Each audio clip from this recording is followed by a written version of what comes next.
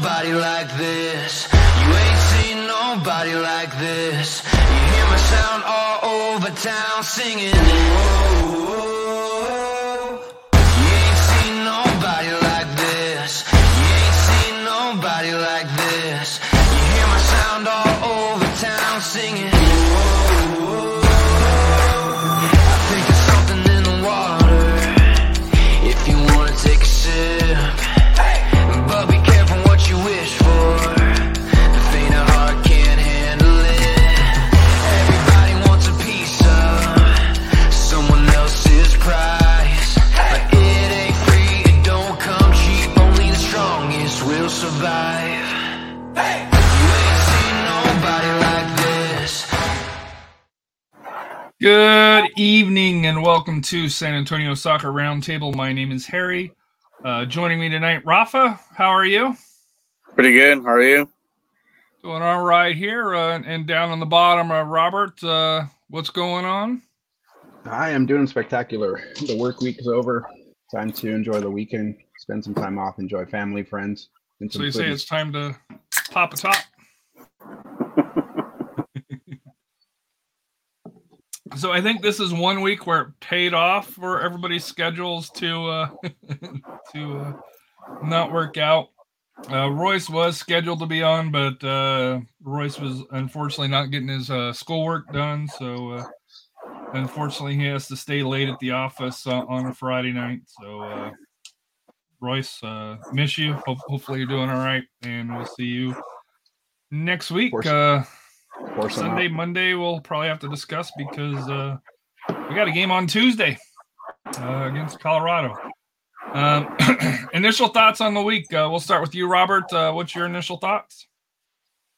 I mean, basically, like, I'm ready for the game. It's been a minute. Like I said, I missed the last one. I was at some football contest, so I'm even more eager about tomorrow to kind of take a look at Johnny handball and give him some hell and hopefully pull out 3 points. It's always the goal. Rafa, how was your week? Good. Just looking forward to this game to kind of seal the deal against New Mexico, give them a bump in the road, and hopefully clinch the Copa Tejas Shield too. I think we're like close to it, and then also getting closer to clinching the Western Conference as well as the number 1 seed. Yeah, as far as the Shield, we're 1 point away, I believe. So if we win, it should clinch it. Or if Austin drops any points, I know they won midweek for here against RSL, which Diego, Diego started, the player from El Paso, although he's thinned out a little bit going up to Salt Lake here compared to being in El Paso. So no more Chicos Tacos for him, I guess. Stick to the gullet. They'll stick to the gullet. So, Matt, hello. Let's go. That's right. So let's get into it here. Let's talk about San Antonio, San Diego. I guess we could start with the lineups here. Let me see if I can get this pulled up here correctly. I didn't have that page saved up here.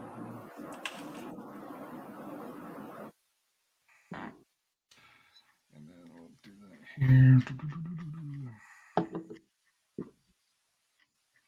So while I'm pulling this up here, Rafa, you want to talk about the lineups here?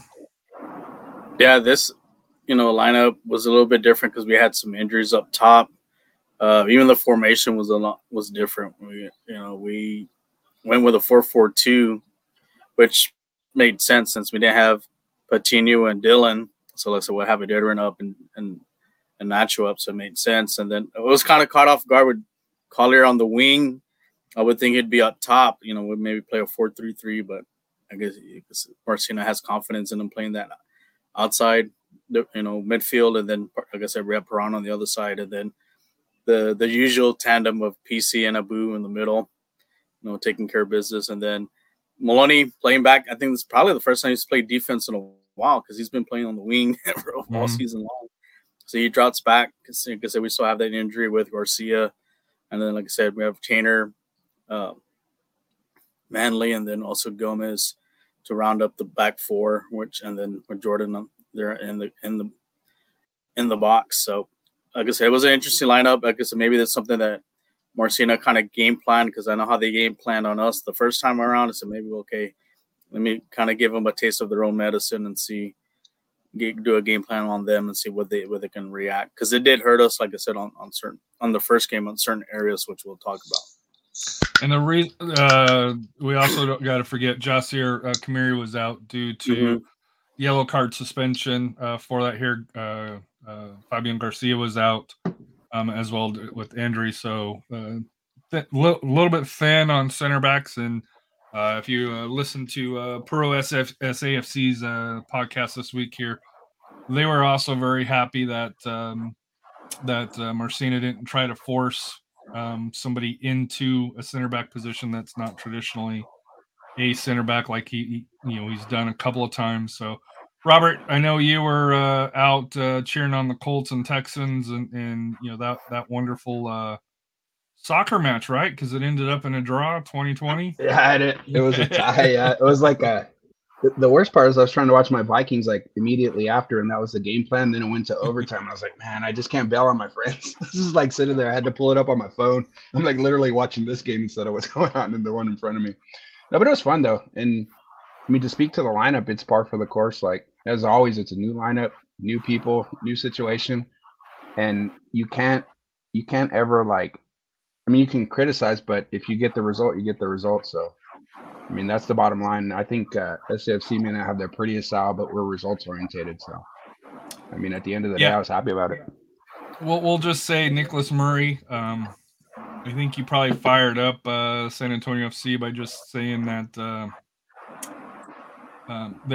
he almost insinuated that San Diego was the better team, and along those lines. We'll see here, but we got super lucky. We got super lucky. We accidentally scored. So kickoff, decent crowd. I think one of the highest crowds attended. I know the video early doesn't show it, but unfortunately there isn't a lot to show in the second half. But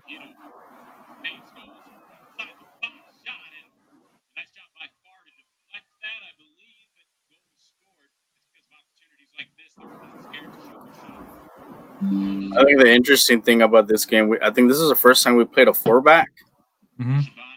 Because mostly we've been playing 3-back. I think this is the first game we ever played with a 4-back in a while. And I think early it showed.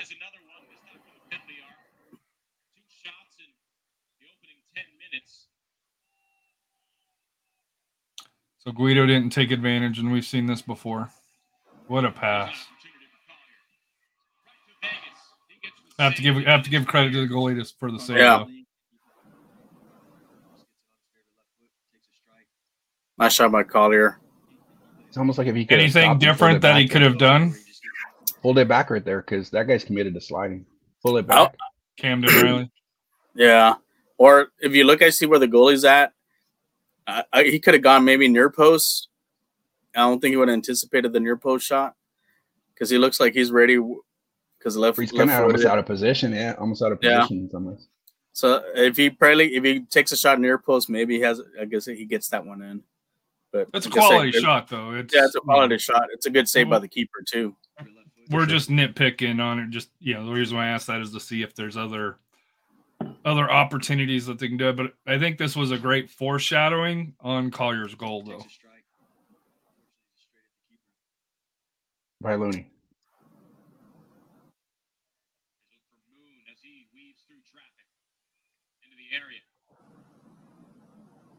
And I will say Nick Moon being subbed out in the 38th minute played a huge part in this game, because as we saw right there, he was very creative. He is one of their better players. He's one of the better players in USL, and for them to lose him matter. Your thoughts on them losing Nick Moon, Rafa, and how that kind of changed things for them? Yeah, their strategy had to change a little bit, because, like I say, he's kind of their go-to guy as far as setting up the attack. But like I say, we're playing shorthanded too, so we're out with some of our top guns. So we still have to adjust. But you got to say, I think that affected San Diego's strategy as far as in their attack. They kind of look lost, and except whoever made the comment that they dominated. I mean, you can watch the video. Without him, they look lost and couldn't generate any type of offense. So he gives us fits all the time. Like even the last game, he was the one like more so their creator. The three guys that worry me in their team is Among, Guido, and then Moon. But when Moon went out, he's more the facilitator for that offense, and he was giving Gomez all he could handle, and even Manley this game and last. I thought Gomez held his own, and like I said, unfortunately, obviously we're not on the San Diego podcast. I did listen to Two Balls on Mic with Alan Underwood.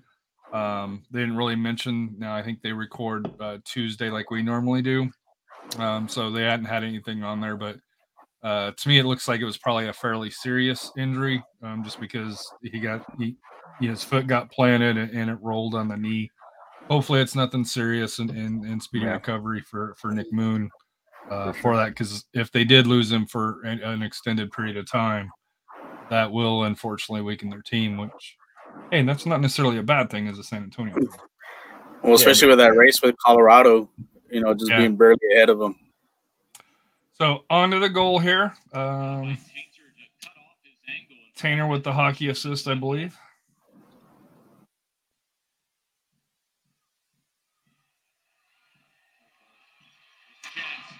And he got that out a little bit wider this time. Nacho flexing. I mean, that was an amazing individual effort. Like, he won it, corralled it, and then buried it. And that's our offense right there. Lob it over the top. That's what the second one in multiple weeks where they've had that long direct pass. Yeah, like they lob it over the top, put pressure on you, and you make a mistake. The one thing is our forwards are very physical. If you saw how he kind of brushed him off the side.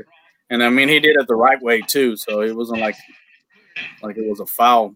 I mean, he out-muscled him and got that ball, and he was able to bury that goal on the corner. Yeah, Riley got treated like he was at RGV last night. Or last week.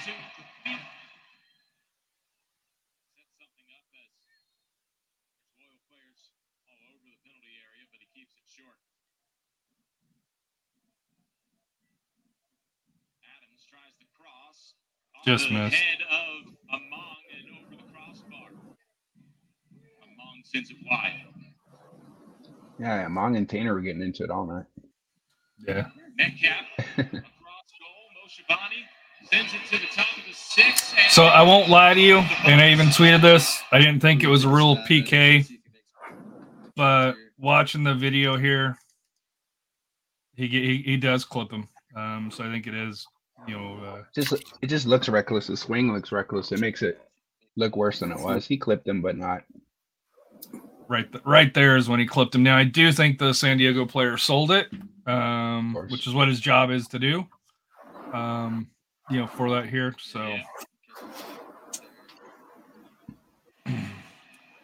So Rafa wants to talk about the ball placement here.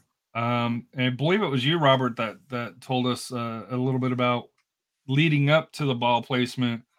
PC was improving the field. I don't know if that was you, but I heard somebody talking to me about it, that PC was dancing a little bit in a certain spot on there, unbeknownst to the ref, while he was tending to other matters here. But Rafa, go ahead, Robert. I was gonna say I didn't bring it up, but like PKs are become almost like a mental back and forth. There's so much like shithousery that goes on. Like you're bumping the guy, you're looking at him, and even Jordan said he stares in his face. Like each one has their little thing. They're just trying. It literally is like trying to throw him off their game, like a free throw in basketball. You're just, if you watch, they go up to the guy and just like say something in his ear, just the most random thing to get him thinking about something else, and it breaks his concentration. That's the key to that stuff. Just playing mind games. Yeah, exactly. Rafa, your thoughts? Yeah. Your thoughts about the placement of the ball? Yeah, if you can kind of see where the ball, I mean, you can see the shadow or the circle where the PK's at. You can see the ball's leaning towards, Jordan's right. And I think that gave away the direction of where the ball's going to go to. And then also kind of looking at him, he didn't look very comfortable or very confident taking the kick, and he wasn't like very energized about doing it, and just a great save by Jordan there to preserve the lead. And it's almost like his reaction, like when it was saved, he kind of like stalled a little. It's like you said, he wasn't invested. Like as soon as he hit it, then he goes and then he reacted a little bit late. Guido. That's what listening to Alan and Two Balls and a Mic, that was their biggest complaint was his reaction. Because Jordan did spill the ball out. It was open. You have Vassell that gets to it before. He looks defeated, though. He looks defeated, yeah. So. Like he quit on it. One thing I can say about the PK is I'm really proud and excited that, it was Jordan's first save, and that's one of the criticisms, if any, that you hear about him is that his PK ability. Like in the past, I've heard rumblings about that, and it's good to build confidence because once again, that situation is straight mental, and once you have the confidence, it makes a world of difference. I will say this: we looked at the stats for the Loyal. Guido, that was his second attempt. He made the first one, missed the second one. But San Diego on the year is 4 for 8, so they're 50% on PKs, which, in my opinion, is it's something that's I don't know if they're not working on it or they're just like San Antonio was 2017. I think it was 2017, right? Where if it became to PKs, it was like crap, for that here. But looking at the stats, 43-57 on possession, not shocking. We had 16 total shots, 4 on target. They had 11, 5. We did have 5-2 corner kicks here. We were offside 4 times. Fouls 15-13, so pretty even. Only 1 yellow card for us, and 2, but that yellow card, when we get to it, could become very important down the road. They did miss 1 big chance. Passes, we were at 70%. They were at 76. Long balls, we completed 27 out of 68. They completed 33 out of 69. 21 tackles to 20 for them. Interceptions 16-9 on the midfield, and they had 16-13. I thought it was a fairly close match. Could have went either way. I thought it was a fair result for that here. Your thoughts on San Diego and San Antonio? I know for me personally, I would love to see both of these teams at full strength because we have not seen that yet. But your thoughts on that? Like I said, it's like the first game we're not at full strength. We had academy players on the bench, but we ran out of gas. Like I said, right after halftime, to keep them 0-0 it just showed that we have our team can kind of mix it up with them. I think this game was going to be a different result. I think we were going to go out there trying to kind of flex our muscle, try to get it. And like I said, as long as we got the lead, I think that was going to play into San Diego not doing well. Because they don't play well from behind. And I think we haven't lost a game when we scored first. So that just shows. When we've scored it all, period. Yeah. The only time we've lost is when we've been held scoreless. Yeah. So it just shows that getting the lead is important for, setting the pace of the game and so forth. And especially, like I said, keeping our defensive shape once we score.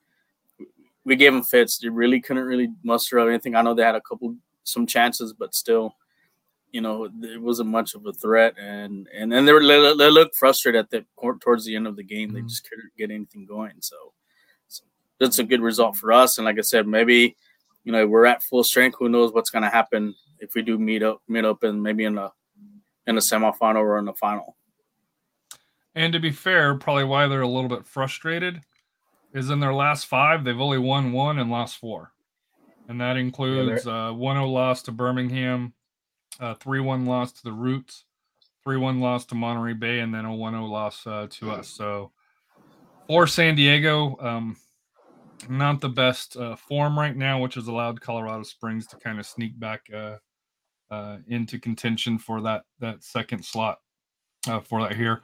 For San Antonio, the biggest thing is it puts them 11 points clear with a game in hand for the race for the number one slot for that here.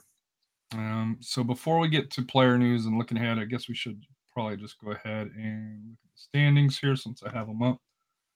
So looking at the East right now, Louisville City is in first place at 60 points. I've already credited Memphis with winning. They're up 3-0 on Charleston in the first half. Of course, if that changes, I'll look foolish, but giving them points because they are at home and they are playing Charleston, and I don't see them coming back. Although Charleston did pull off a win against the Rowdies last week, if that makes sense. Rowdies in third at 54 points. Birmingham Legion tied with them at 54 points, but they played 2 more games than the Rowdies. Pittsburgh lost 2 Riverhounds on Wednesday, so they're at 52. So 4th and 5th, that'll be a must-watch match in the first round of the playoffs. It's just determine who probably will host the match. Miami FC, Detroit City. Really, the last 2 spots, I know they haven't clinched as of yet, but looking at the max points, both of them could most likely clinch this week because Indy's max points is at 50 points and Detroit City's at 46. So odds are that's the 7, the order of the 7. I think the top 3, you could probably still see a little bit of order. I think 4th or 5th, I think those 2 are set now, determining which order. And Miami, Detroit City, who finishes 6, who finishes 7, does it really matter? Well, I guess it does if you have to go to Tampa or go to Memphis. So I guess that does matter along those ways. Looking out west. Oh, go ahead. I was gonna say Miami. It's on a little streak right there. So I don't know if Tampa Bay really wants to face them. They're picking at the right time. Yeah, they started scoring of late. Yeah, and Miami and Tampa are rivals, so that would be a very interesting match to see. Looking out west, San Antonio. At this point's running away at the West. I don't think there's any dispute. They're the only team that has clinched the playoff spot because the West is still crazy. San Diego, Colorado Springs within a point of each other, 52, 51 points. Sacramento, game in hand, so don't sleep on them, which we'll see next week at 46 points. New Mexico, who we face this week's at 42. So if they continue their slide, they could slide down into the contention. El Paso's at 40 points. Vegas didn't play because their field got flooded because they don't check the field and they had a pipe break, and by the time they caught it, it was too late. Vegas is being Vegas at 37. Galaxy, they lost to Orange County.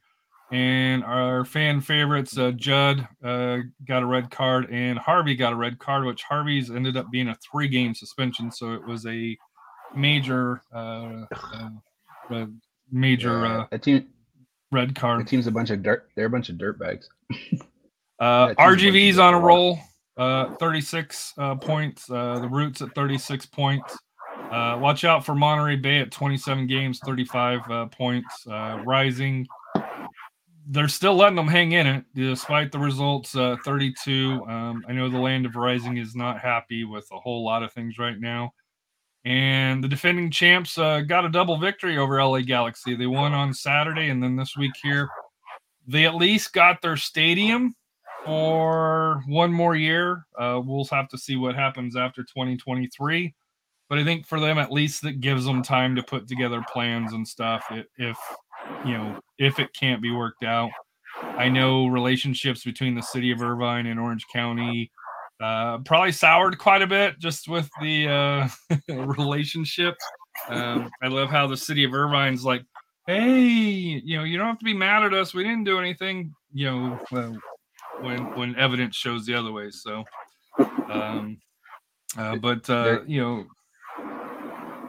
it's a public pressure. They're caving to that. That's what politicians hate. They hate that. Well, it's the pressure, and then to me, how are you putting a MLS2 team that doesn't draw into the stadium? I understand they want more points. I understand that they'll probably put turf on it. It wouldn't shock me if next year that you see turfs on the field as opposed to grass, which they want to be able to use that field as much as they can. So it makes sense. And to be honest with you, I've said this on Twitter. I do think turf fields, especially in the lower leagues, are going to become probably more the norm, and it's not just going to be here stateside. I think you're going to be seeing that, throughout the major leagues as well for that here. So, playoff wise, though, to kind of look out for, El Paso doesn't control their destiny despite them being sixth. Their max points 52. Monterey Bay at 56, RGV at 54 trump them. Vegas at 55 points, but without Trejo and others, I question whether they're going to hang into it. So, to me, don't sleep on Monterey Bay, RGV sneaking into the playoffs once again. RGV once again for that here in Monterey doing the roots last year and sneaking in. So, which would be kind of interesting. Colorado and San Diego would face RGV or Monterey Bay. So, lots to pay attention to on that here. So let's turn to some San Antonio FC player news for that here. If I were to ask you guys today if San Antonio was going to bring in a position for a player, I'll ask you, Rafa, first, and then I'll ask you, Robert. What position do you think that they bring in? I would think center mid. I mean, we are kind of in there. Got a playmaker, but we don't always get what we wish for. Robert, if prior to the news, if you thought San Antonio was bringing in a player, what position? Center back. I just think like with the injuries, to me, it'd be the position like not necessarily to start, but to tide us over until the other guys get healthy. I saw Garcia back, so that made me excited, or at least in practice. So hopefully that translates to him coming back soon. But center back is the one that kind of shot out to me. Unless something is, and we talked about it, so unless there's something we don't know or about to know. Well, San Antonio threw a wrinkle, and they added Jack Lynn, who is on loan from Orlando City B of the MLS Next Pro League in Orlando City SC. You gotta like Jack's numbers. He's the leading scorer in the MLS Next Pro. He ended up finishing third. Did he? I thought he was up there. He was. He finished third. He was leading. He had 15 goals in 18 matches, four assists. I reached out to Phil Grooms, who used to run the USL show before his team decided to go to MLS, which will kick off next year. But he mentioned Jack is a classic number 9 poacher, gets in good positions, relentless, and of course athletic. Good finisher. I think he's similar to Dom Dwyer, but not he wasn't sure if another person that I tagged into it. And as you mentioned, he was the leading scorer in MLS Next Pro till he got hurt. So, which brings into questions here. Dylan and Patino are on the injury list. The other caveat to Jack Lynn, to be eligible for postseason play, he has to play in 5 matches one of which has to be before the cutoff date, which is September 23rd. So technically, San Antonio has 6 matches left, 2 before that match. So you have New Mexico on Saturday and Colorado Springs on Tuesday. So if San Antonio is planning on having him play in the postseason, you got to figure he's going to be in at least one, even if it's a late sub, because he can't just be on the 18. He's got to actually appear on the field. So, you got to figure Marcin, if he's not playing him up front, we'll be saving a substitution late in the game to get that check mark cleared here. But is he going to be our Antoine Griezmann, like in Atletico, trying to save some money? No, it's a foregone conclusion. He's going to get his minutes. I mean, you wouldn't bring someone this late in the season with the intent of not like And it may, and I'm really hoping, like we talked about, my thing is I'm hoping they're going all in to deal with some of the fatigue, some of the injuries. Hopefully it's nothing more major than that, like someone going back to on loan or or an injury is more severe. That's I'm there may not be a going to little- put it out there, but yes, we won't talk about somebody going back. But and I don't really some want like fatigue. the alternative of somebody being hurt, but Dylan and Patino are on the injury list. And especially Dylan, he absorbed a lot of minutes early in the season Mhm. with all that wear and tear. And you have to wonder if maybe something just kind of caught up. And then Mm-mm. We're just Rafa going all in. mentioned We're- Rafa mentioned Patino does have a Yeah. little bit of injury history. Here's the thing now it kind of dawned on me, for him being a poacher, playing the number 9, that's Patino's spot, because you have Dylan on the outside. So it may not be more of the Dylan, maybe more of the Patino, because remember, Patino's been out twice with that injury, and I'm wondering if he re-aggravated it again. And it said, if you're gonna sub somebody for that position, that's Patino's position, because you have a Didderin on the outside, you have Perron on the outside, Dylan plays on the outside, Collier plays on the outside. So our number 9, like I said, is Patino, and if he's going to play that number 9, then there's something wrong with Patino as far as injury wise, and maybe they're saving him, for the playoffs. They want to keep, manage his minutes and they say, hey, let's get somebody else that can do some damage these last few games, and then he'll be ready to go for the playoffs. That's what I'm saying. Like, he's always kind of been in a pitch count, though. If you think about it, like, Patino hasn't played a full 90 for my recollection. So he did play the Oakland game, did. But typically, like, they've always had him like on a certain amount of time. They pull him out, injured or not. Like, so maybe this is another way to kind of manage his minutes. Get someone else who can poach and who can score. And like I was telling Harry, maybe we're just going all in.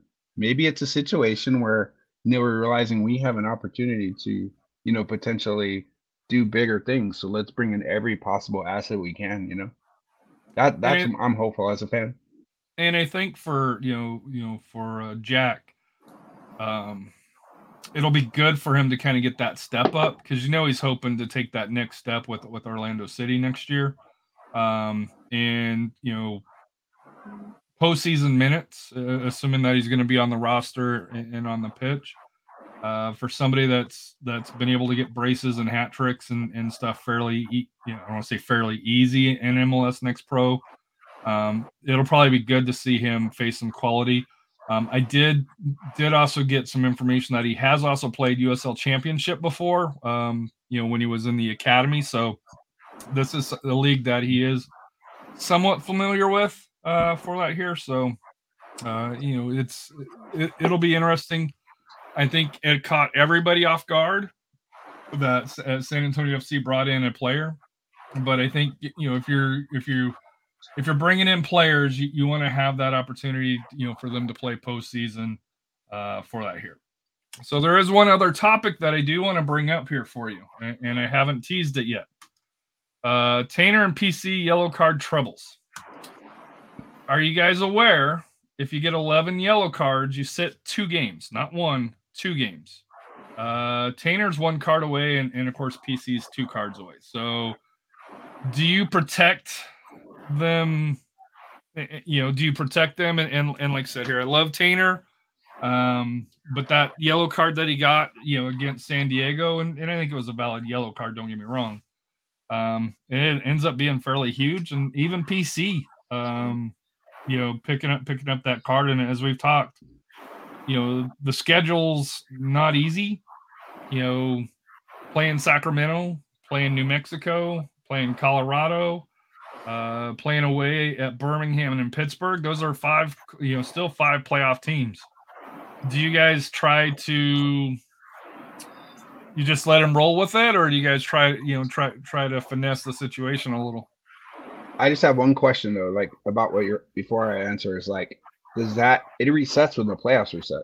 It doesn't. It resets when the playoffs reset. Yes. So at this point, yes, you just let it ride. You have 5 playoff teams. It's not like you got a Loudoun and or like one of those like horrible teams in the East. You can kind of manage it or try to figure out. Right now, you're playing all the same caliber teams on the road and the home.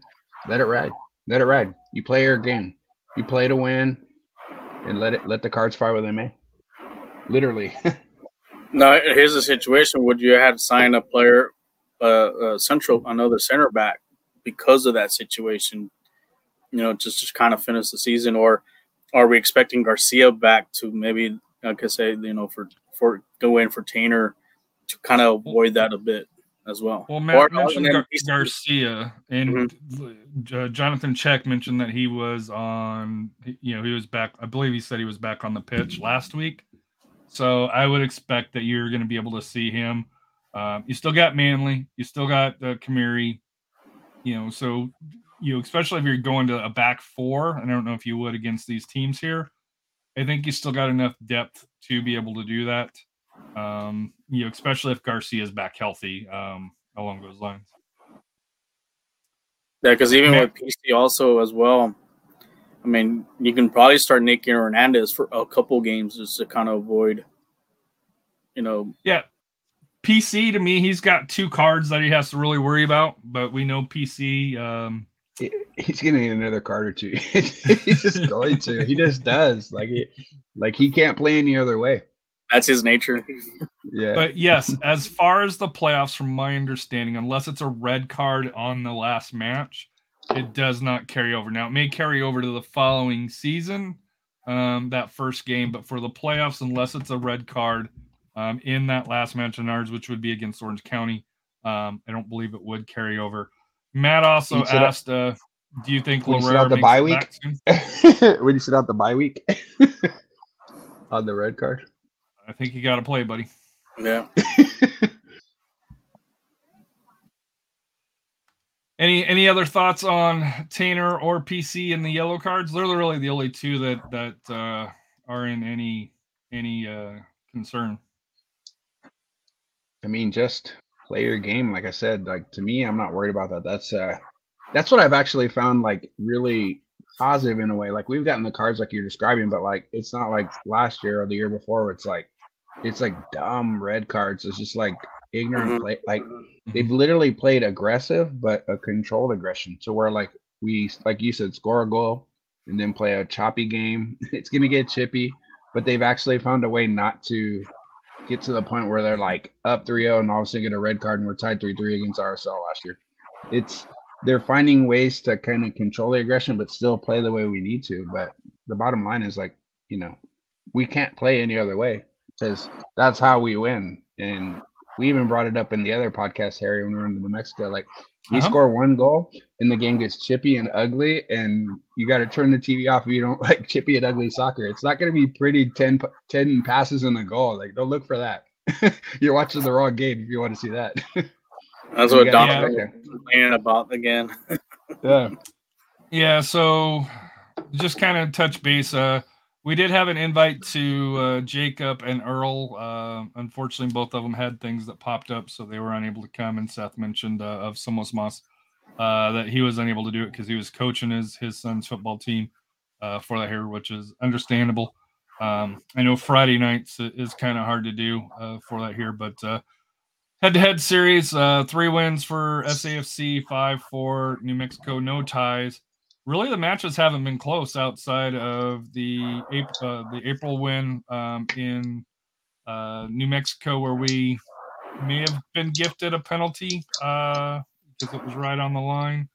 But we ended up getting a 1-0 win there, and then of course they got the 1-0 win, the handball against us. So when there is the close games, typically there is something that goes wrong. But other than that, most of the matches are actually there was a 2021 September 1-0 win for here in Toyota Field for New Mexico. But before that, it was 3-0, 5-0, 2-0, 3-0, 4-2, 5-1.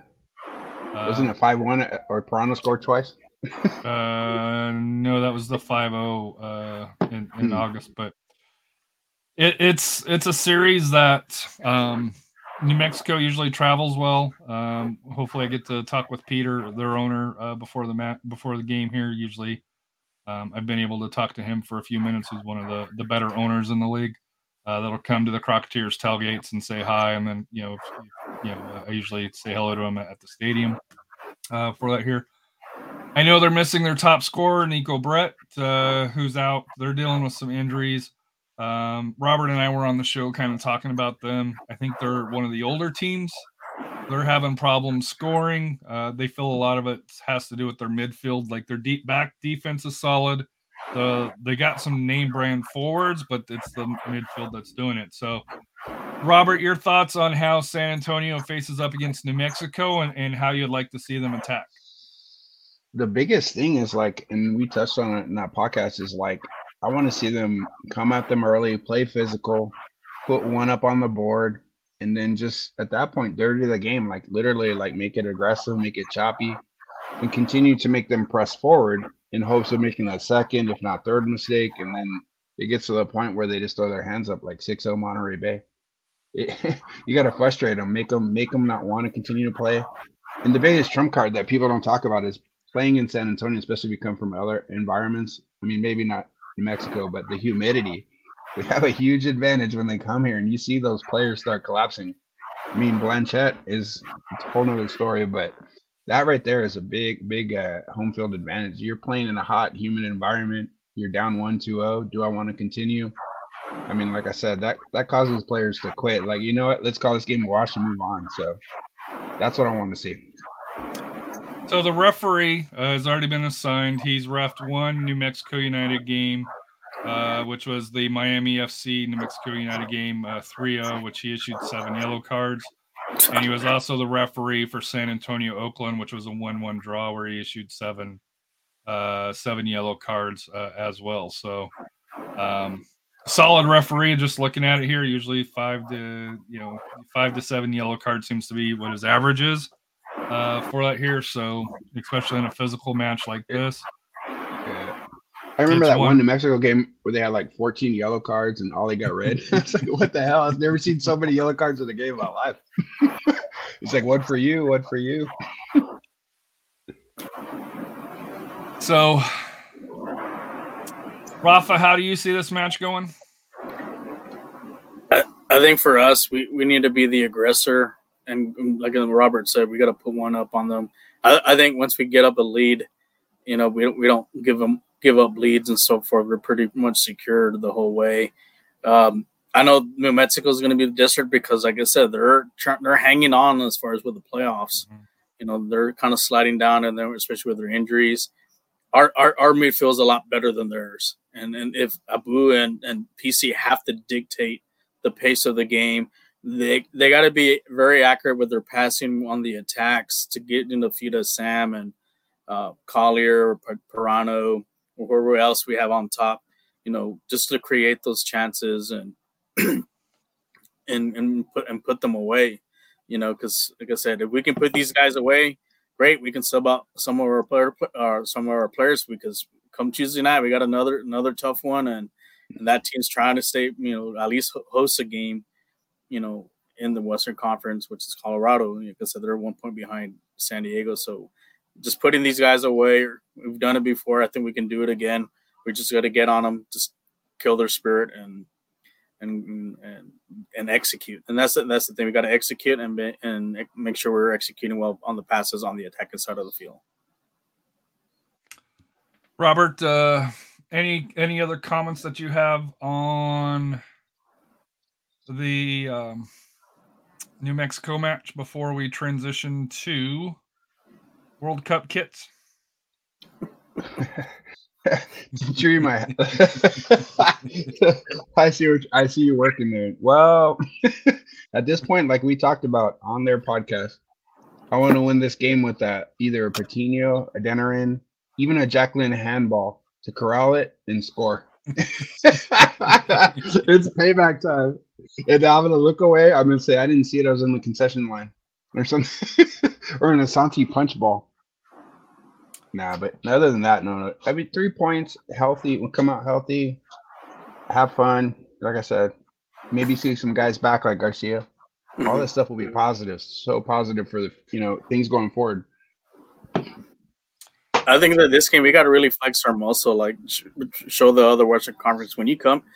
like I said, you have to. When you come here, you're not gonna win. You're gonna, we're gonna eliminate you in the playoffs. So, and I think these guys are real important for us to build that momentum. And it's crazy to think big picture. You want to like still take an advantage over Louisville because if we can, I don't want to talk about getting ahead of ourselves, but if you could host, I don't know. I want to talk about it yet. I don't want to jinx it. All right, I'm just trying to find the best link of kits here.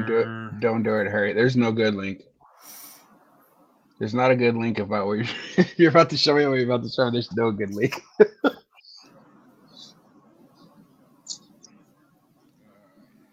right, so we'll just go with SB Nations. They didn't have England's kit, which is not getting very good reviews, kind of like ours. So we'll start with England's kit for that here, and this is from Daily Mail UK.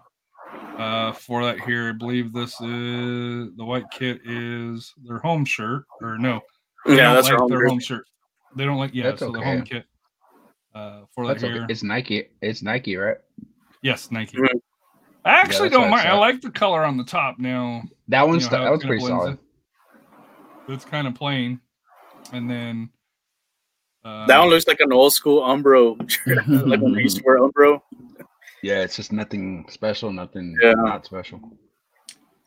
So then let's go over here. No, SB please Nation ranked the kit. So the best of the best I'd wear. They have Qatar here. I like kind of the stripes here, but I don't know if that's just the shading from them doing. It's a Nike kit as well. I guess on the red kit seems kind of plain. Japan's, I like Japan's. I'm not gonna lie to you. Even the home and the way. That's weird. The prism looking thing. France. Oh. France tends to be kind of plain, right? Mm-hmm. I don't, except when they used to be with Adidas, they had some good. Then some that really kind of popped their colors out. This one's kind of. When they're I think their jerseys for the last Euros. I think those were a lot better than these. L3, Rafa. Those are horrible. We have the Independence Day today. Those are like doormats. They look good on a doormat. Well, that's what I'll show Matt's comment here. The U.S. doormat jerseys, but the only win Mexico is able to get against the United States is on the kit. So I'll just leave it at that. Germany, we kind of talked about here. Those are slick. Those are slick. I even like this one, the red. Yeah, those are super creative. Yeah, that's way outside the box. Those aren't their traditional colors. The white one, that home jersey looks kind of similar, like what Philadelphia Union has. Something. Yeah, I think they a had little bit. something similar to that. But that color pattern is a traditional German. Tier A that he would like, but not first choice. Brazil, the traditional yellow. You can't go wrong with that. The away jersey is nice. The cheetah print on the side. I like it. You try to put a background to make it look good. You're gonna see Vinny Jr. dancing in that. That'll be popular in South Beach. I can guarantee it. Serbia, kind of plain red. That's not good. What is that? That I'm glad we don't have those. Looks like a T-shirt. That wire looks like a T-shirt. Like with some weird logo on the front. That's how. That is horrible. That's next year's jersey, away jersey. Spain looks like, this looks like a Real Salt Lake kit. Mm-hmm. It does. This kit's fire though. I like this one. I don't like the badge in the middle. That's different. That's different. I think the badge should be up over here, but that may be traditional Argentina. Classic. Yeah. This is nice. That's a little weird. But I like it. A little different, yeah. Outside the box. Wales, who's in our group, so far has the best kit so far. That's super boring. That white kit is the same as ours. It's even more boring. Poland, Nike kits. Plain red, plain white. The sleeves though on the white looks kind of interesting. Belgium, the old school B. And then I like that. I like Belgium's kits. They're all right. Do they have Ghana, the flames on the side or something? yeah, think it's a over here. Flag, I think, yeah. Ghana, always traditional. I don't know what the heck this is. The little square in the front. That's where they're going to put the number, right? Yeah. Imagine gotta that. That's our home kit next year. They got to put God. something there. They got to put something in the square. They gotta put the Alamo or something. It's like school picture day. You got to put something there. Morocco with a solid kit on both. Mhm. Although, dude, what is That one's Puma great. doing? The red one's good, but the white one not so much. Iran. that? Iran may have the best kits in our group here. It looks like here. The white one looks Yeah. kind of sweet. A little slick there. The red one's pretty solid. Got to give it to Iran. Korea. Is that pink or red? What the hell is that next one? No, what's that kaleidoscope one? That's Korea's probably That- away one. No, home kits are a lot of red, very little black. The way kits That- remind me of Dan Flash's shirt. So That's like an acid trip right there. That kid is out of control. Like, what the hell's going on? That reminds me of one of the guitars that one of the guys from Def Leppard has. It looks exactly.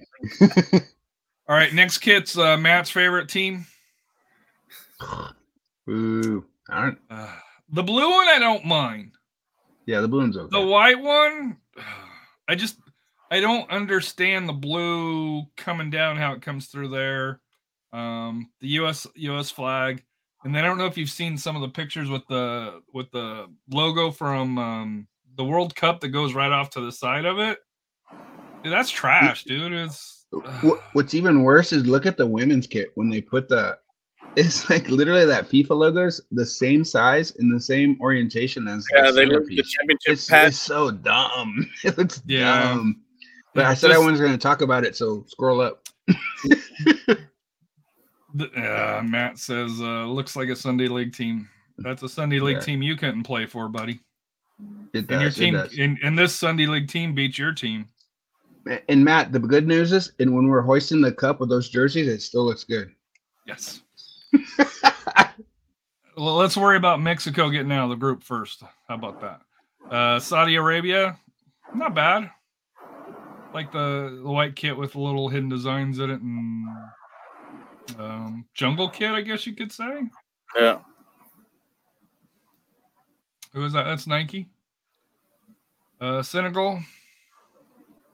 Don't know what to say, man. It doesn't have the square. It has like a.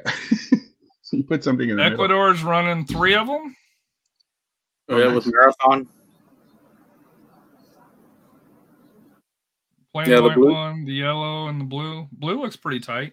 Yeah, I that's like her. the pattern on the yellow as well. Yeah, the blue one's their away jersey. The white one's probably their third kit. Hey, Matt, we're not talking about how long it took for you to get through college. 8 years. Or the 8 times we beat you in a row. Dos a cero, senor. Netherlands is tight. That's not bad though. So here's my question. Everybody else is getting cool jerseys with Nike except for the United States. What's up? Someone didn't pay their bill or something. Yeah, dude, Australia? that decoration, that concept with the Declaration of Independence, Oh, that kid is dude, fire. this is just like the United States here. Come on, Yeah, it's Nike. ugly. It's Oppo. It's Oppo. Yeah, it's like an Oppo. That is Come not good. on. The only American. difference is it doesn't have those little stripes on the It's sleeves. That's All right, no stupid. chance I wear Necking. this in public. Portugal. Okay, Rafa, you're gonna have to explain to me what the hell is wrong with Portugal's kits. They like wearing weird kits. That's always been their nature. I like the white one. The white This one looks like the bottom one looks like a Sunday League team.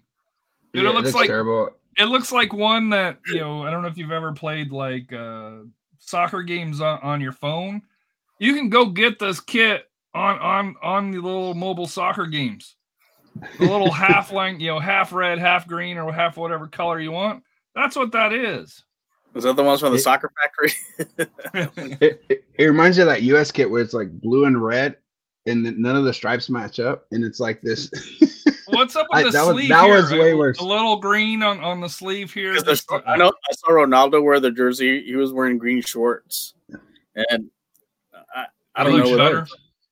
Did The it look white, better? I like the white jersey a lot better. But The this white one, jersey's not bad. The white but this jersey is one- not bad, but this one here, It's not bad. Yeah, and that I'm one not a was kit. I'm not a kit guy, but I wouldn't even buy AJ that. Like I have No. a Portugal jersey, but it's all maroon, but they have some green stuff, but that wasn't very good. That's Croatia. I already know Croatia. Yeah, The dude. checkerboard. I don't. I like Croatia's kits, dude. I think this is, I think The these blue are one's good cool. kits. The blue one's real cool. Yeah. This should have been the United States kit.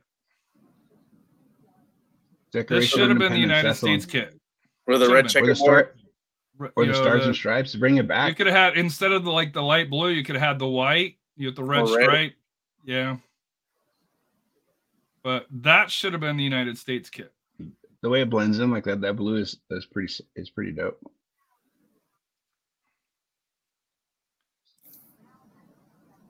Uruguay. Boring. That's the That is so traditional. boring. Go back to That's, Uruguay. that's their tradition. That's no. their traditional Traditional. kit, though, right?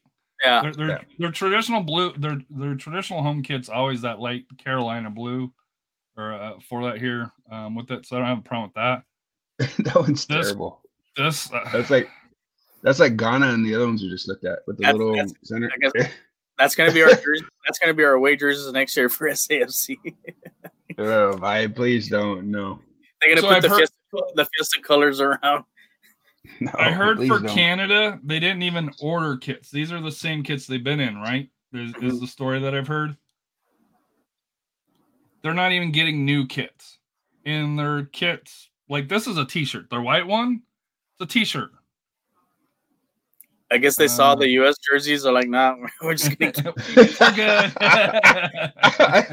we'll Yeah. keep these. The worst is that they had that hype press conference when they come out, and I was like, dude, just stop. Stop. I throwing that don't in my mind the face. red one. I like the different color, the lighter red, and with the pattern. But this is just, dude. It's like get a Hanes T-shirt. Put the logo on Nike. Put a big maple leaf on it or something. Yeah, something cool. Costa Rica. With New That's Balance. ugly too. New That's Balance ugly. makes some decent jerseys, but this one's Those That one's are okay. so not creative. That's so basic. I like Switzerland's. Oh, that one's I like. Yeah, they're that's neutral. Trash. They're all neutral. We decided to put this QR code on the Switzerland kit. That is so that is so dumb. Yeah, you're not wrong. That is Ugh. weird. At least we're not at the bottom, but we're pretty close. The only reason why we're not at the bottom is because SB Nation is a US kit. Let me see here who didn't have Tunisia. we, Let's see we don't have a QR code. That's the only thing that saved us. Tunisia World Cup kit. If the Tunisian kit came. see the U.S. needs to go to Hummel. Almost nice too, yeah. Well, it's too late. Like, even though I bitch about it, I already ordered the blue one. I'm a lemming. Just like sign me up. So this is Tunisia's. Kappa. That's nice. That's cool. Kappa's always made nice jerseys. Yeah, that's nice. So imagine carrying that one. Actually, maybe not. One second here. Oh, it says it. That's a is. nice. That's a nice jersey. It was all right. Cameron usually has a pretty decent kit as well. They're with Puma. Oh crap! That's gonna be trash, is what you're Yeah, saying. mostly all the African nations they're sponsored by Puma. It's very rare. I think South Africa is like the only one that I think that they're with Nike, I believe. Yeah, they haven't came out with the Cameroons as of yet. For that here, so. All right, Rafa. What are we talking about? We got Premier League coming back this week. With that, last week they didn't play with the Queen, unfortunately passing away. For that here, which that was an interesting discussion. I thought it was the right thing to do because if a president had passed away, I don't know if professional leagues in the States would have played. And the Queen, especially a Queen that's been around for 50 plus years. Yeah. I do understand though the thought of, hey, being able to go out to the stadium, being able to, belt the national anthem, which they don't normally do, unlike us, and to be able to, do Pride like that, where this weekend with the funeral on Monday, they are going to play most of the matches. There are a few of them that aren't being played, the larger matches that need more security.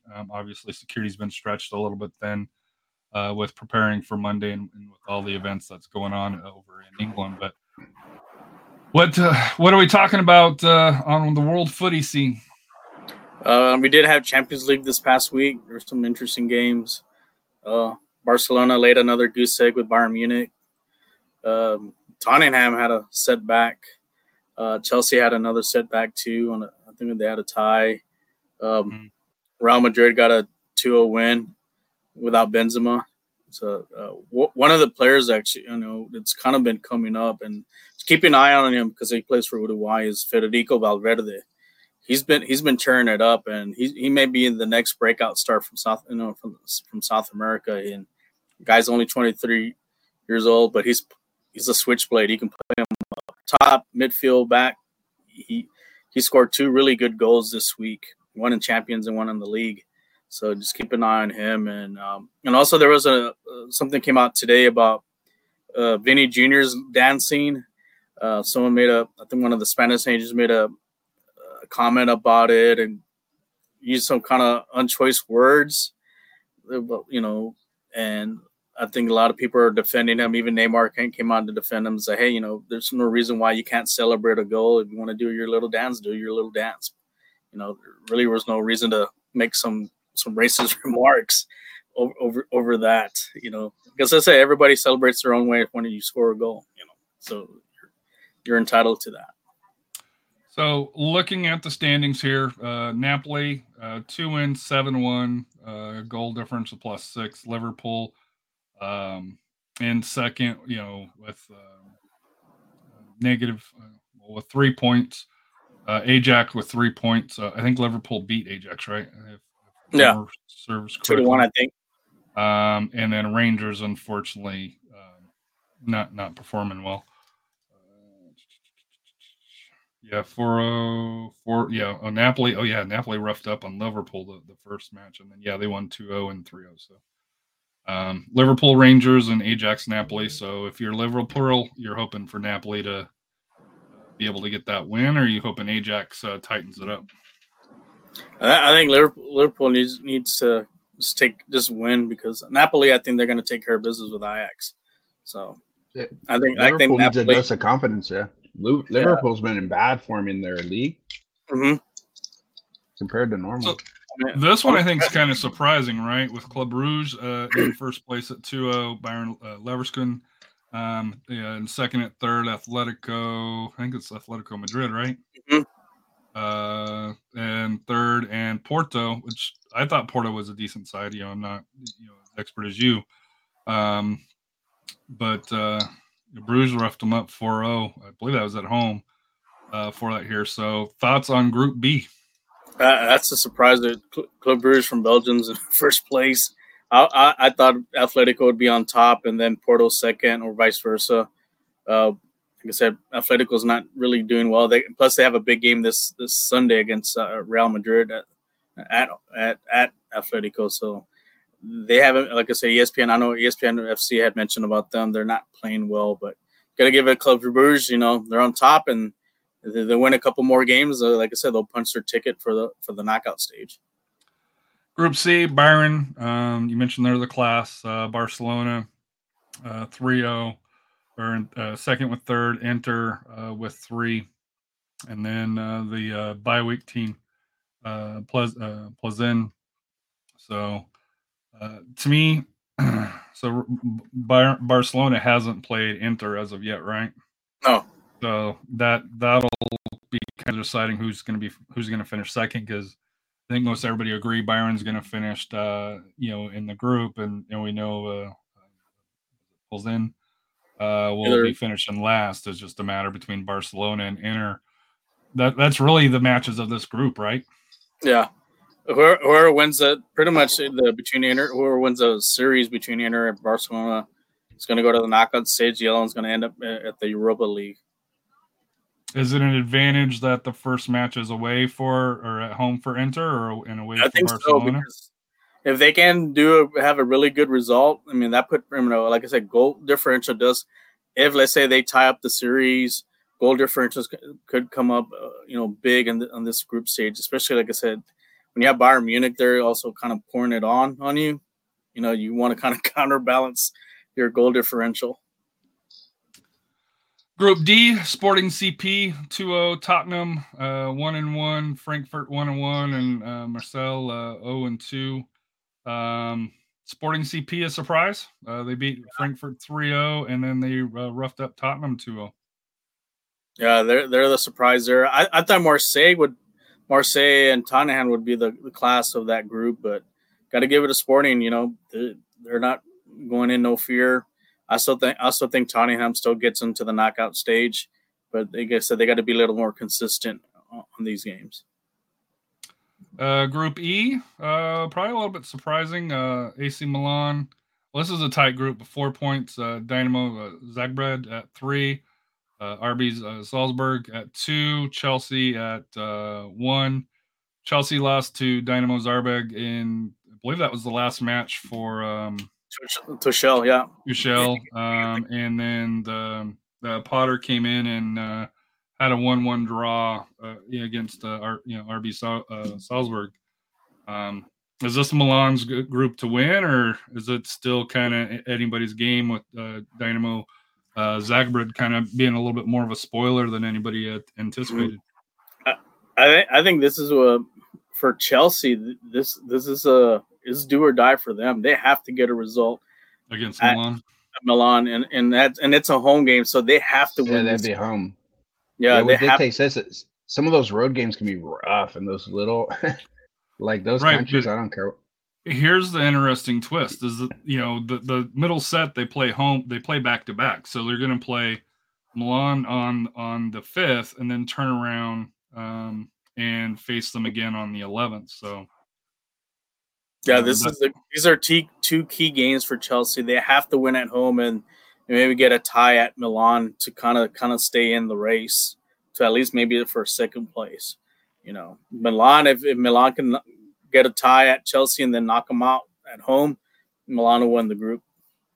Yeah, with their budget, there's no excuse. Yeah. So to me, Group F, it's not shocking that Real Madrid's in first place, but it is shocking that RB Leipzig is in last place, I think. Shakhtar Donetsk really roughed them up, and if memory serves me right, that's I forget the country that they're from. Ukraine. That's their first win in Champions League history, if I remember that correct. Is that right? No, they've won some games before. Yeah. But they're proven a solid team. RB Leipzig and last at 0. Obviously, Real Madrid at 6. Celtics got a draw, so 1 point. Can RB Leipzig get back into it, or they're gonna have to really kind of step it up. They got to get that win back from Shakhtar, and then they got to take care of business with Celtic to at least get to that second spot. I don't think they'll challenge Real Madrid for the top spot. But, you got to give it to Shakhtar. They got a good win at Red Bull. Nobody thought they'd get a 4-1 win. So they'll put themselves in really good shape there in that group. And if they can get another, like I said, they have Real Madrid next. So, like I said, they're in trouble. Yeah. But I think that game's going to be played in Poland, I believe. I think that's where they're playing their home games at because of the war. Group G, Man City. Haaland's goal has to be one of the goal of the years that he scored. It was just crazy. Dortmund at 3, Copenhagen and Sevilla at 1. And to me, this is Man City's group to win for it here. But Dortmund, Sevilla, that's a pretty tasty match. How do you see this one kind of finishing for second place? Sevilla needs to step it up. I mean, I thought there would be more in contention with Dortmund because it's going to be between those two. Like I said, I don't think anybody's going to touch Man City unless they just have a bad day. If Haaland just just misses and so forth. But like I said, Man City can't get it done in the knockout stage, so I'm not worried about them. Then when they You get say to that they've never had a forward like Haaland.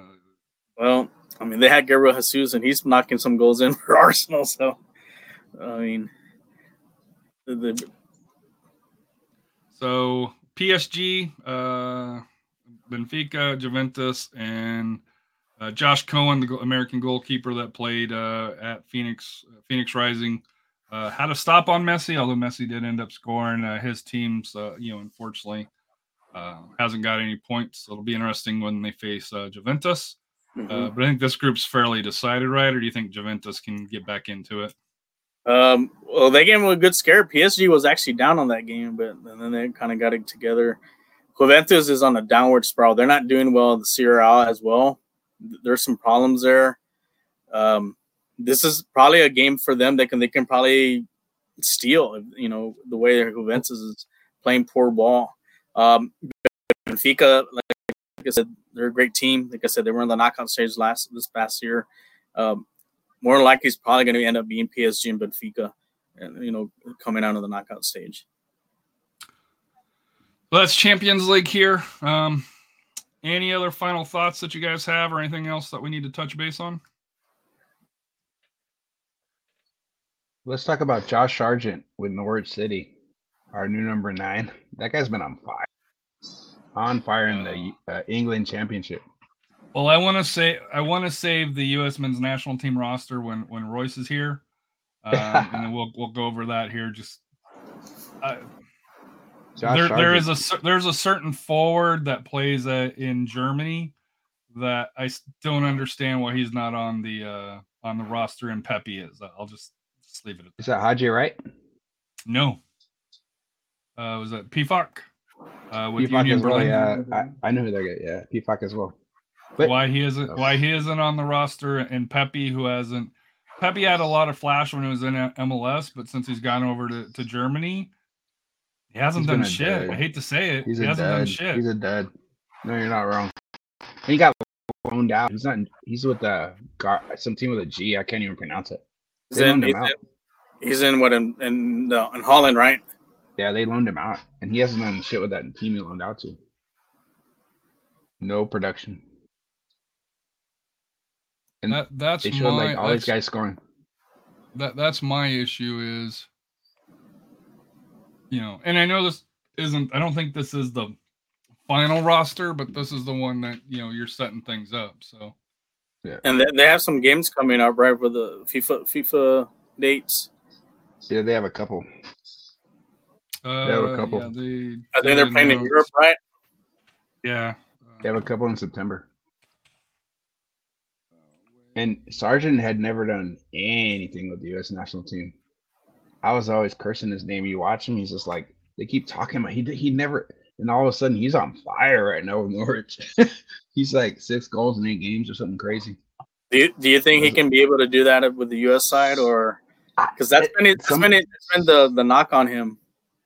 Yeah, sometimes it's about system. Like that's the thing. Like you can plug some guy in, even Pepe or whoever, you plug him in a system and it just does not work. And it may not translate, It's got to be chemistry. So as a 9, Japan, September 23rd at 7:25, and then Saudi Arabia at 1:00 on Tuesday the 27th. So not the toughest, but I think it'll be interesting.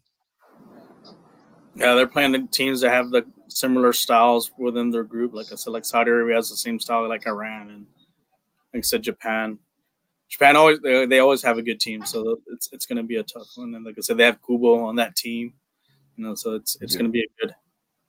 Japan's always disciplined and organized, and it's like there's not a star, but they all are it's a cohesive unit. It's kind of. Oh, and for those keeping track here, already crowned Memphis the winner. They're up 4-0 now in the 82nd minute, so I'm still fairly confident that they're gonna pull it out. I think Charleston got a red card for one of their players slapping one of the Memphis players. Nice. Yeah, he did a Patino. Has Murray already crowned him now, or is it Tampa? I forget which one he likes. He likes winning. It's like I'm over that stuff.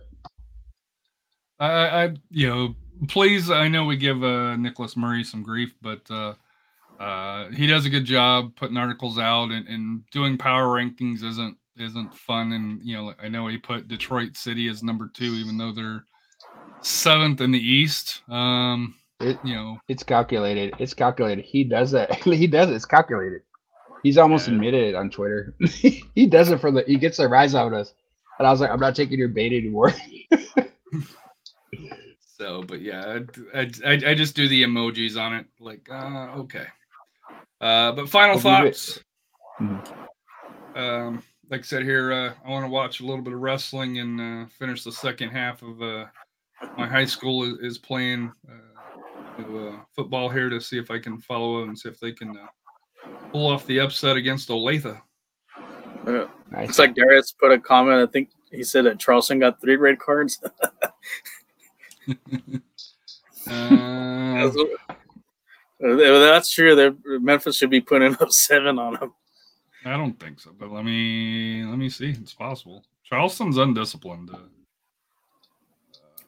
They have one of the worst away jerseys too. It's like, I don't want to get crap. I actually don't mind it.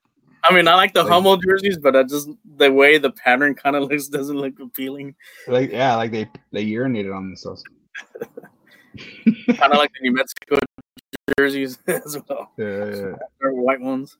But don't say like the U.S. Splatter one. Or whatever it's called. Tie-dye. Tie-dye. Yeah, it's just like kindergarten. A good idea. He is right. He is right. Yeah.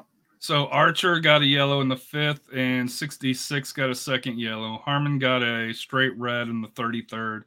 That was probably the Chicoro 17th and yellow 17th, and 59th here for that. So yeah, they're down. They're playing with what, 8? Mm-hmm. 8. So they're probably playing like a 4-2-1. They're just playing to get out of there. They're already worried about 4-3, 4-3 with no forwards. They're down big. They're just taking bodies. Just park the bus. They lost their center back.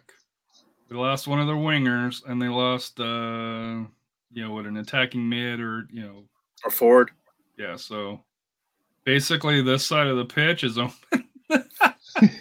Yeah, no wonder you see all that red on that side. Yeah, they're just taking bodies right now. So you're down big. If Charleston does come back to win this, it would be the biggest comeback in history. Playing 8 on 11, and come back for Troy Muse's dad will not live that down Trey Muse's dad will not live that down if he does do that. So, but that's it for me, guys. Anything else that you guys have that you want to do before we get out of here? Final thoughts. Well, shout out to Stendhal. Happy birthday. It's his birthday today, so shout out to him.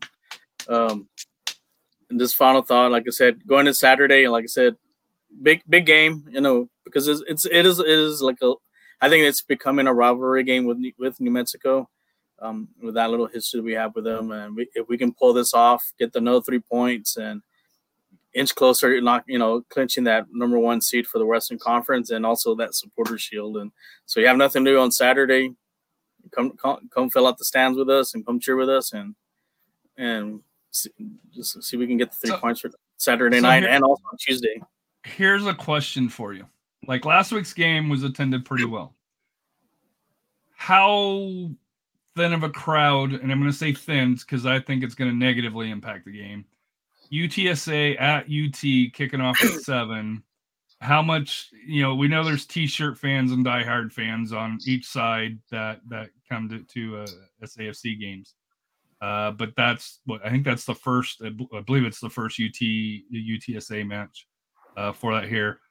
Darius also mentioned there's a game at Heroes at 7. So parking will be interesting. So get there early. Get there at 5. Yeah. Dude, I got there at 6:30 this last week because I ended up taking AJ and 3 of his teammates. The tailgate area was packed. I'm not sure what happened, but it was jam packed with I had to park through here, and I thought I was going to get blocked in because the kids started screwing around about the 85th, 89th minute. And I was like, look, you're not even watching the game. Let's just get out and beat the parking. So, because they were hungry, so we ended up going to Dairy Queen. But your thoughts on the attendance on this match going up against UTSA? I think maybe a younger crowd's going to be up there, but also getting the tickets at UT it's difficult to get it. So, I mean, maybe a lot of them are going to stay home watch the game on TV, but you can't. Well, unless you got the Longhorn Network, that's the only way you can watch it. So it's not even on a decent. Like I can't watch it. I don't have the Longhorn Network, so unfortunately, for me, like Austin FC matches, they're blacked out, so that'll be pretty much blacked out for me as well. So, just like this last game was dollar beer night, so just like the Monterey Bay game, that seems to attract the more casual. Same with dollar beer night and the Rampage game. I would go watch that. I don't care shit about hockey. So it's like admissions, dollar beer night, so it tends to fluff the crowd. So hopefully they're giving a pennant to the first 2,000. I already saw the picture of the pennant at SAFC, and then it had this Hispanic Heritage Month on there. Nice. That might help. So that might help, unless they're doing well. It is because today is Mexican Independence Day. I know some cities do have celebrations like tonight or Saturday night. I know in my hometown they're at one of the plazas. They had pretty much a party the whole weekend, so for a celebration for that. So awesome. But we still need fans. Like I said, the fans need to head out there. We need to get support these guys. Like I said, we're winning. We're first place. We need to kind of get a crowd that's going to intimidate the other teams, and that's what we've been lacking the last few, this year. All right, guys. Any final thoughts that you guys have here? Matt says Market Square is having one as well here. Any final thoughts for you, Robert? I know, Rafa, you just did yours for that. I mean, the big thing is stay hydrated, stay humble. Everyone show up, show out. May the best handball win. And hopefully we could teach these guys a lesson from last time. So let's go. So, my final thought, number one, safe travel to all the New Mexico fans traveling. They typically travel pretty well for that. David Carl, the owner, Peter, like I said here, first-class organization. I know, we give them grief for that, just like we give Phoenix grief here for that here. But safe travel to any New Mexico fans. Like I said here, catch Somos Moss on there. They just had their 101st episode this past week here. Fun group with Jacob, Earl, and Seth. Robert's team Earl. I'm more team Jacob. But after they both stood us up tonight, you're not lying. But hope everybody has a great night, great weekend. We'll try to see if we can get a show on either Sunday night or Monday to preview. Number one, talk about this game and preview the Colorado Springs match. It just may be a quick, 2-3 person, or it might just be me to try to get something out there for that here. If you can, please like and subscribe to, on the YouTube's channel or, through the podcast drive. If you can leave a rating review if possible, it helps the show. Hope everybody has a wonderful evening. What's life without goals? And we'll see you guys later. Night, guys.